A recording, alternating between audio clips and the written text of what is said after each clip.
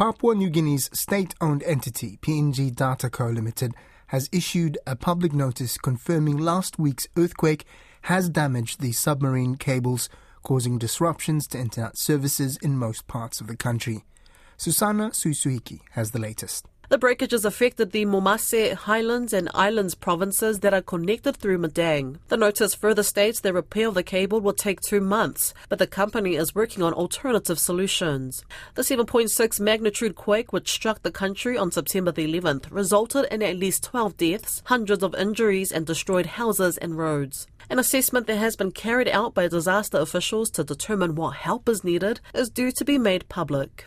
The ruling party in Fiji has filed complaints against its major political rivals for alleged breaches to the country's electoral laws. In a press conference on Tuesday, Fiji First Party General Secretary Ayaz Sayed Qayyum confirmed he has sent a 19-page letter to the elections supervisor concerning violations of the Electoral Act by the 3 main opposition parties.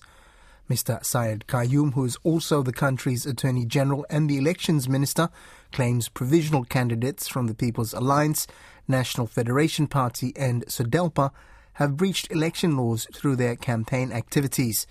He says the breaches impact the conduct of free, fair and credible elections, which the country is preparing for by the end of the year.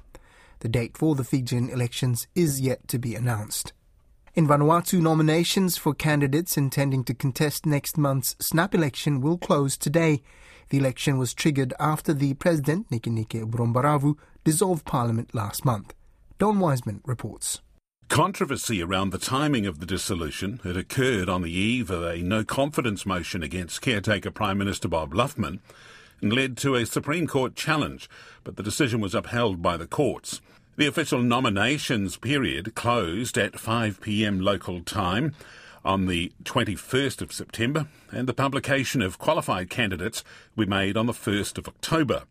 This will also mark the start of the official campaign period, which will run until midnight on the 10th of October. Polling day is set for the 13th of October.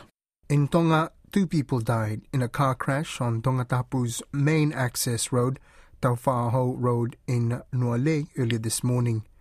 Police say a car carrying 5 people was being driven at high speed when the driver lost control.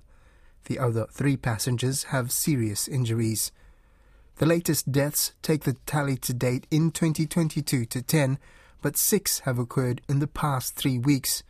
The road death tally for all of 2021 was 6. Deputy Police Commissioner Tevita Vailea has urged the public to value their lives and make responsible decisions, especially when alcohol is involved.